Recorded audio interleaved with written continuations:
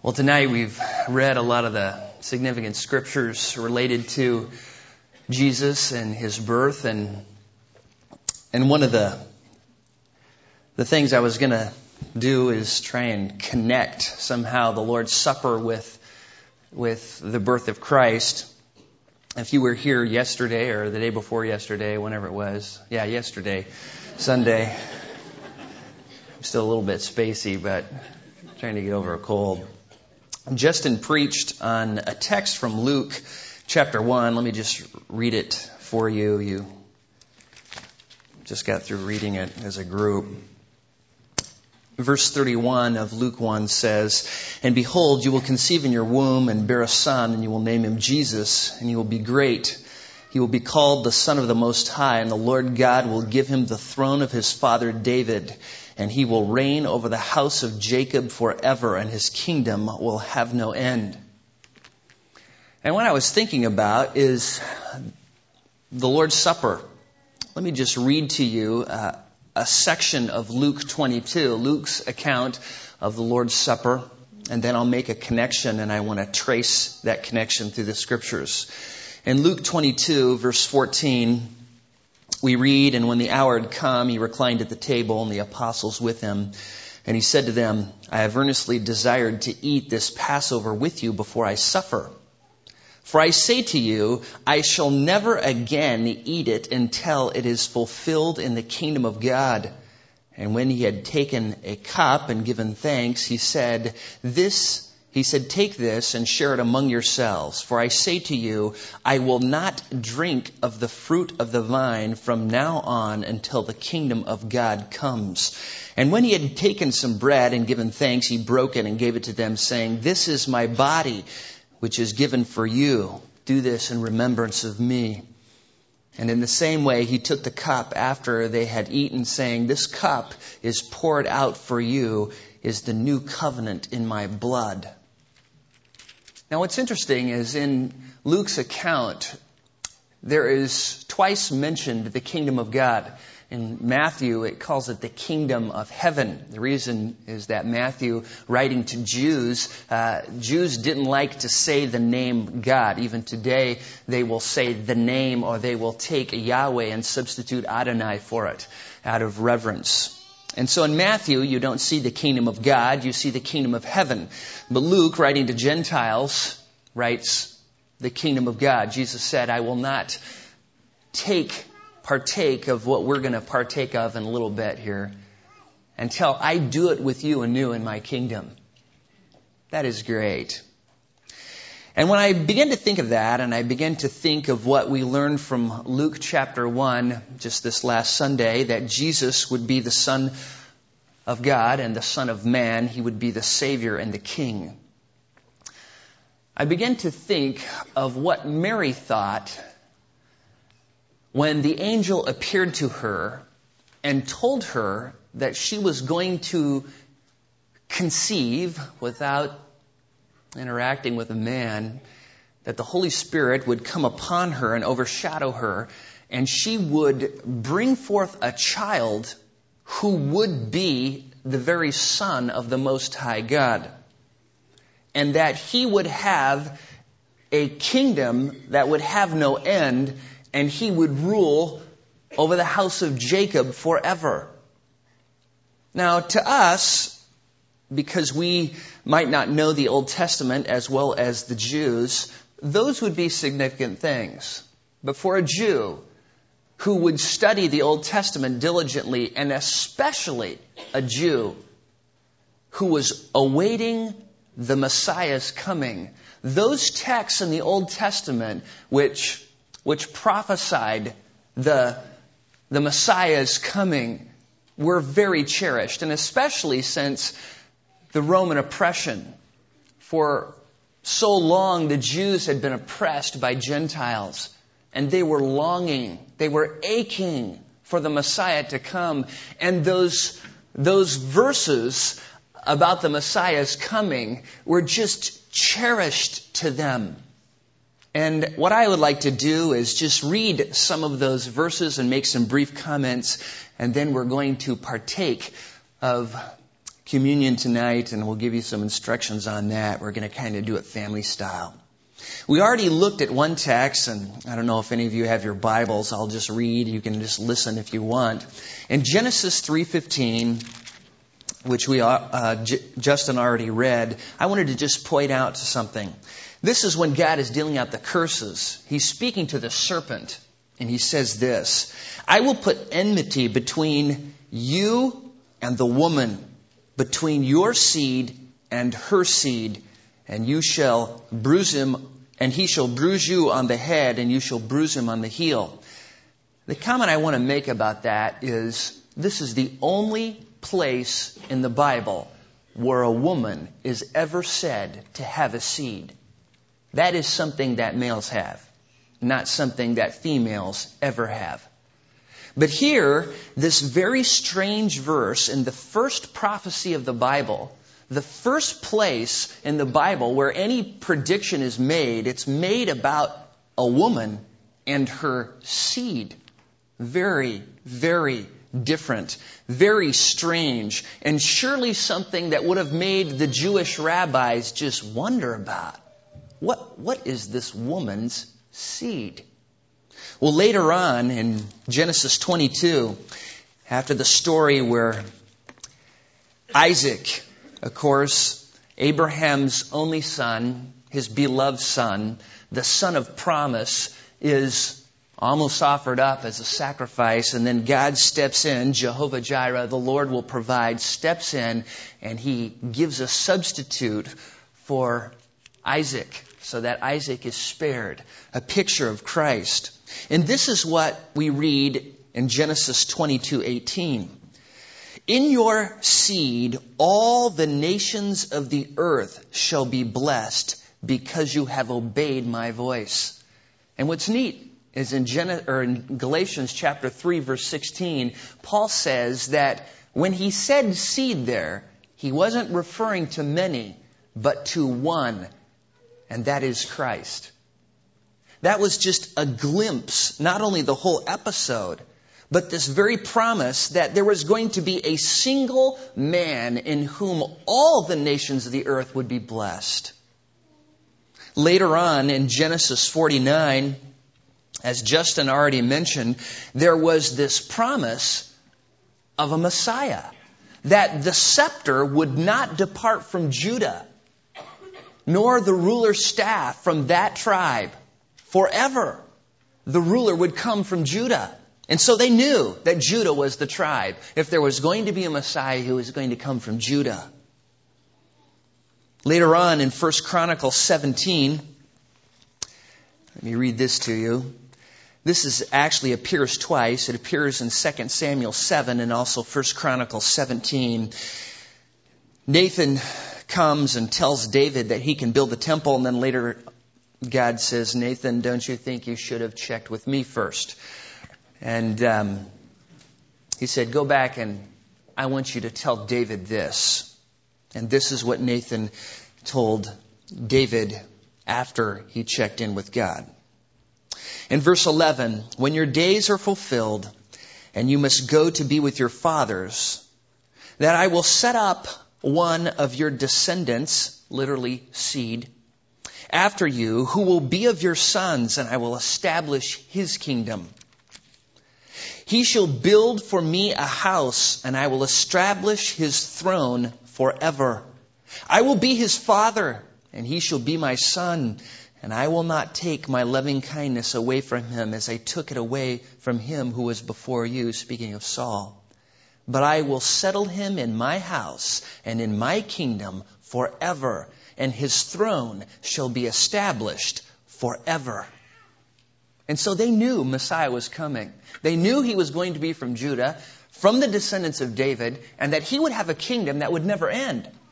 Not only that, in Psalm chapter 2, we have one of the great messianic psalms where the psalmist explains some of this son that was to come.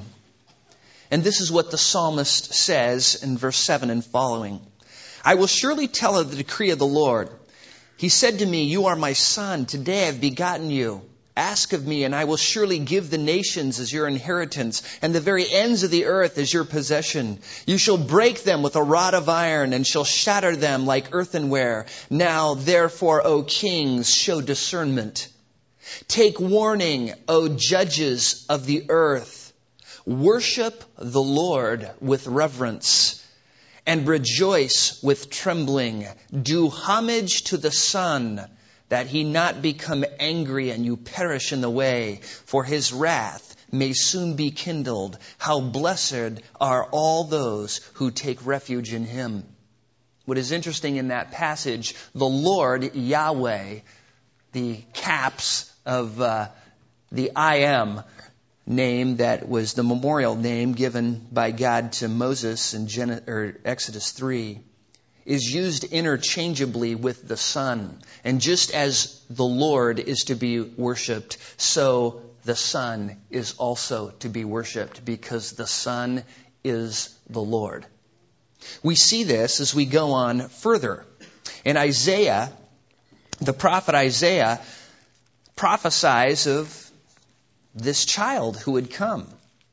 And we know this verse. It's one of the two Christmas texts of Isaiah. We already read Isaiah 7:14, but in Isaiah 9:6 we read this: For a child will be born to us, a son will be given to us, and the government will rest on his shoulders, and his name will be called Wonderful Counselor, Mighty God, Eternal Father, Prince of Peace. And there will be no end to the increase of his government or of peace. On the throne of David and over his kingdom, to establish it and to uphold it with justice and righteousness from then on and forever. The zeal of the Lord of hosts will accomplish this. Later on, and just 2 chapters later, in chapter 11, we read of this child. Here he is called the shoot. He is also called a branch, as we'll see in a minute. Then a shoot will spring from the stem of Jesse, and a branch from his roots will bear fruit. The Spirit of the Lord will rest on him, the Spirit of wisdom and understanding, the Spirit of counsel and strength, the Spirit of knowledge and the fear of the Lord. And he will delight in the Lord his God.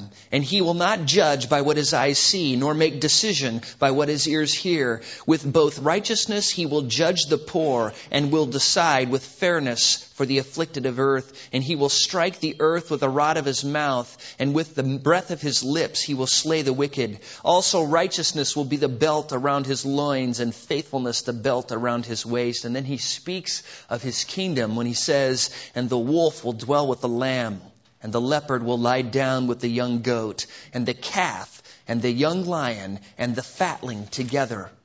And a little boy will lead them. Also the cow and the bear will graze. Their young will lie down together, and the lion will eat straw like an ox. And a nursing child will play by the hole of a cobra.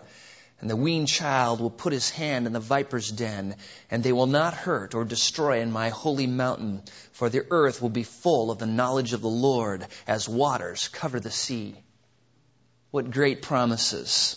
What great promises. Later on in chapter 42 of Isaiah, we read some more about this coming king. Here he is called the servant. There are several what they call servant songs in Isaiah, and this is just part of one of them.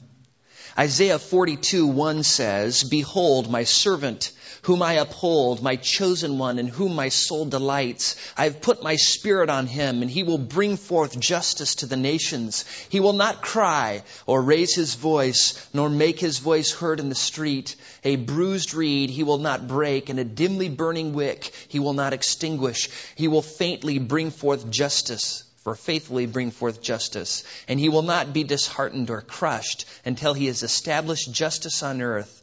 And the coastlands will wait expectantly for his law. Thus says the Lord God, who created the heavens and stretched them out, who spread out the earth and its offsprings, who gives breath to the people on it and the spirit of those who walk in it. I am the Lord. I have called you in righteousness. I will also hold you by the hand and watch over you. I will appoint you as a covenant to the people, as a light to the nations, to open blind eyes, to bring out prisoners from the dungeon, and those who dwell in darkness from prison. I am the Lord, that is my name. I will not give my glory to another, nor my praise to graven images. Behold, the former things have come to pass. Now I declare new things. Before they spring forth, I proclaim them to you. And God just says, just clearly, there is going to be a man who is going to come from me. And he is going to rule with righteousness and justice over the entire earth forever and ever. And this is what the Jews were looking for. This is what Mary was looking for. This is what Joseph was looking for. This is what every Jew who knew the Scriptures longed for. They loathed the oppression of the Gentiles. Jeremiah also speaks of this one in Jeremiah 23, verses 5 and 6. Here he is called the branch. Behold, the days are coming, declares the Lord, when I will raise up for David a righteous branch, and he will reign as king and act wisely and do justice and righteousness in the land. In his days Judah will be saved, and Israel will dwell securely, and his name, which he will be called, is the Lord our righteousness. Then we have the prophet Daniel. Do you ever wonder where the Magi got their information? The Magi were kingmakers from Persia. Very well educated, very smart individuals who came from Persia. Persia was the kingdom, the Medo-Persian Empire, was the kingdom that conquered Babylon. The whole episode of Daniel in the lion's den happened as Persian rule was taking place. And it makes you wonder, where in the world did those Magi get the information to know that when they saw this star, they were to do something? Who told them that star was the star of the Messiah? Almost surely it was Daniel. And this is what Daniel wrote in Daniel 2:44 and 45. In the days of those kings, he's interpreting the vision that Nebuchadnezzar had with the head of gold and the chest and silver of bronze and the belly and thighs of brass and the legs of iron and the feet mixed of iron and clay. He says, in those days, the Lord God of heaven will set up a kingdom which will never be destroyed. And that kingdom will not be left for another people. It will crush and put an end to all the kingdoms, but it itself will endure forever. Inasmuch as you saw that a stone was cut out of the mountain without hands, that it crushed the iron, the bronze, the clay, the silver, and the gold, the great God has made known to the king what will take place in the future. So the dream is true, and its interpretation is trustworthy. So even in the time of Daniel, it was still being prophesied that this person would come, put an end to all kingdoms, and he would reign forever. Later in Daniel 7, Daniel has another vision, another dream. And in this dream, there are these beasts. And the Ancient of Days comes to his throne. And this is what Daniel writes in verses 13 and 14 of Daniel 7. I kept looking in the night visions, and behold, with the clouds of heaven, one like the Son of Man was coming. And he came to the Ancient of Days and was presented before him. And to him was given dominion, glory, and a kingdom, that all the peoples, nations, and men of every language might serve him. His dominion is an everlasting dominion which will not pass away, and his kingdom is one which will not be destroyed. Constant themes: a kingdom, an everlasting kingdom, the only kingdom with a perfectly righteous and holy king. Even into the minor prophets, Micah prophesies of the Christ who was to come. And Micah is interesting because what he says about Christ is some of the same stuff that all the other guys said about him, that he would be this same ruler who would come and he would set up this kingdom. But what Micah emphasizes is the location. One of the little jokes my wife and I have is, when I say we ought to go to Jerusalem, and she says, well, if we never get there in this life, we'll be living there in the next. This is what Micah says in Micah 4:1-7. And it will come about in the last days that the mountain of the house of the Lord will be established as the chief of the mountains. It will be raised above the hills, and the people will stream to it, and many nations will come and say, come, let us go up to the mountain of the Lord and to the house of the God of Jacob, that he may teach us about his ways, and that we may walk in his paths. For from Zion will go forth the law and the word of the Lord from Jerusalem. And he will judge peoples between many peoples and render decisions for mighty distant nations. And they will hammer their swords into plowshares and their spears into pruning hooks. Nation will not lift up sword against nation, and never again will they train for war. Each of them will sit under his vine, under his fig tree, with no one to make them afraid. For the mouth of the Lord of hosts has spoken. And one of the last writers of the Old Testament, Zechariah. Zechariah and Haggai were used by God to get the temple rebuilt after it was destroyed and the people came back from the captivity. And in every chapter of Zechariah, all 14 chapters, there are prophecies of the Messiah. And Zechariah writes because he wants to encourage them that even though they're going through hard times and trials and struggles, there is going to be a Messiah that is going to come. And this is how he describes the Messiah. Starting in 14:1, behold, a day is coming for the Lord when the spoil taken from you will be divided among you. For I will gather all the nations against Jerusalem to battle. And the city will be captured, and the houses plundered, and women ravished, and half the city exiled, but the rest of the people will not be cut off from the city. Then the Lord will go forth and fight against those nations as when he fights in the day of battle.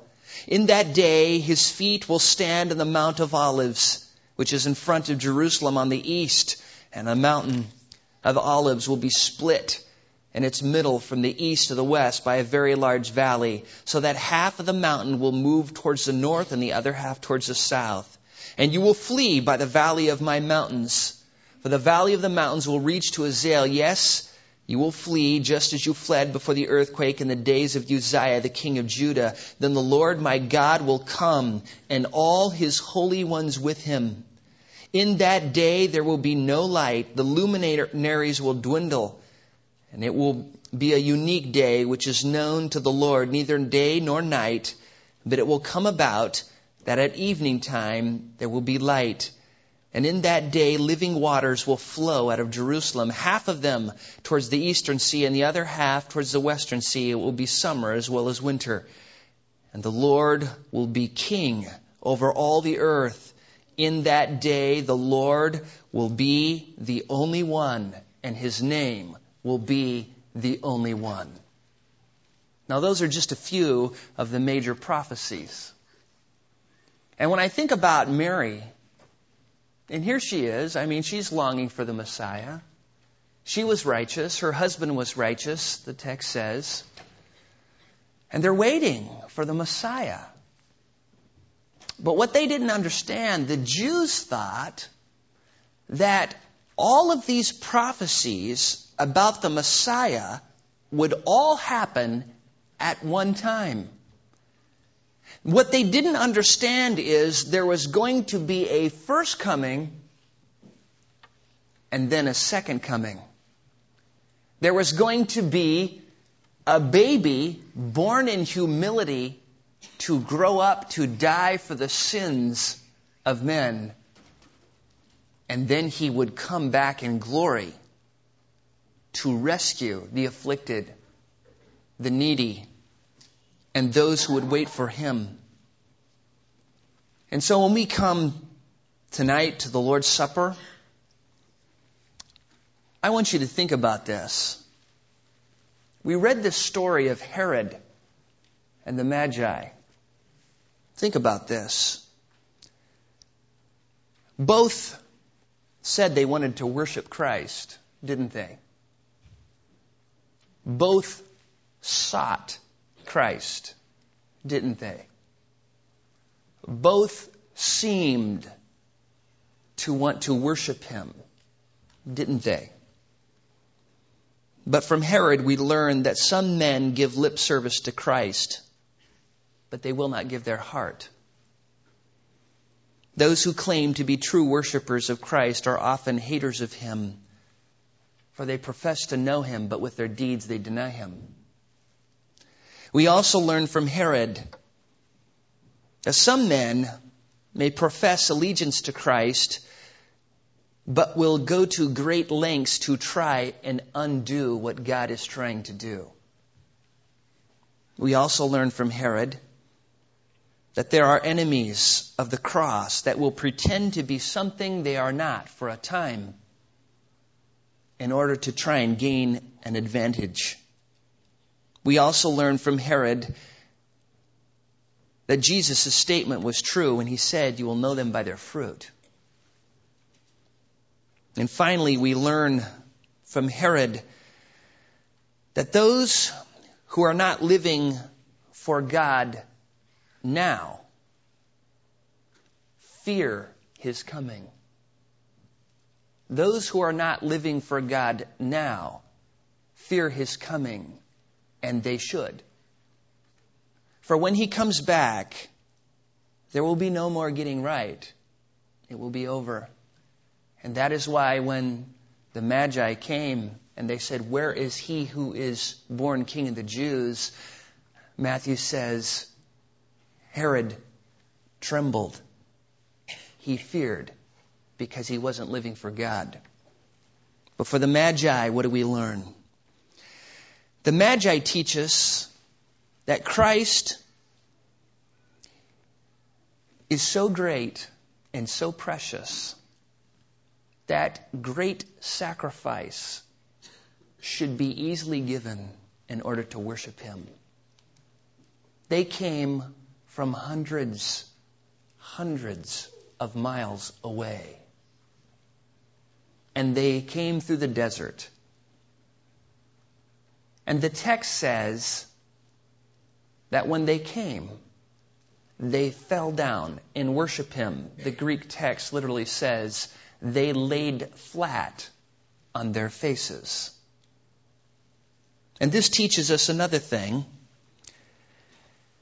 that the true worshiper not only bows his knees, but he bows his heart. When he comes to worship the King, he doesn't just do it on the outside. He does it on the inside too. We learn from the Magi that God's greatest blessings sometimes come to us in the most unexpected ways. A baby of poor parents in a poor place with no recognition. We learn from the Magi the importance of trusting the promises of God. That there will be a time in the future when Christ is going to come back, and all those who are living for him now will partake of the Lord's Supper with him in the future. And so when we come and we have the celebration of Christmas, we shouldn't be really celebrating his birth. That was his first coming, for he's not a baby anymore. He grew up. He died on the cross for our sins. He ascended into heaven. He is now at the right hand of the throne of the Majesty on high.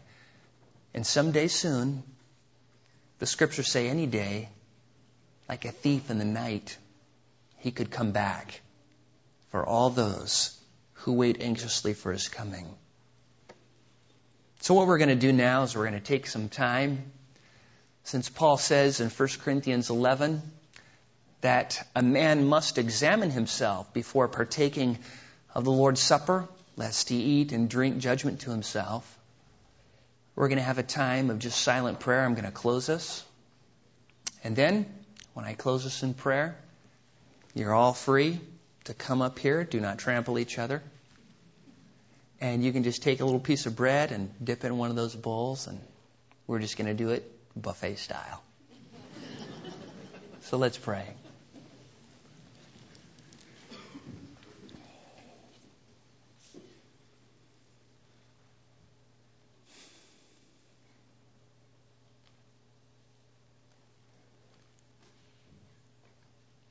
Father, we come before you, a group of needy sinners.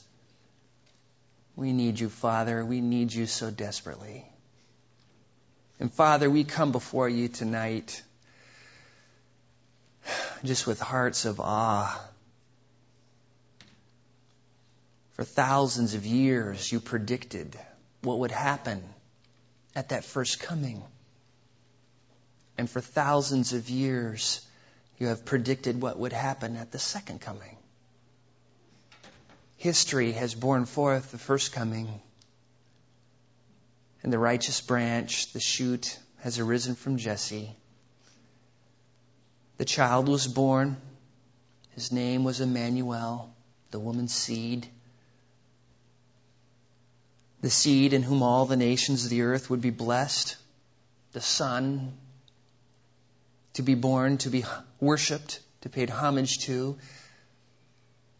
Father, that precious child has come and gone. But now he is in heaven, grown, the very exalted God of gods and King of kings and Lord of lords. And Father, we confess our sins before you right now. We know you know our hearts, and we ask you to search us and try us and to see if there be any wicked way in us. Father, please forgive us if this Christmas season has distracted us. If our running around and our shopping and our presents and our trees and our lights and anything has taken your place, Father, we know that those are all things you have given us freely to enjoy, but not at the expense of worshiping you. So now, Father, as we prepare to come and celebrate your body broken for us and your blood shed for us, may we remember that someday soon in the future you will come back for us and you will take us to be where you are at. And Father, we will partake of this very same thing in your presence as we see you face to face and understand you as you really are. We thank you for that, and we offer you praise and adoration, for we know you alone are worthy. Amen.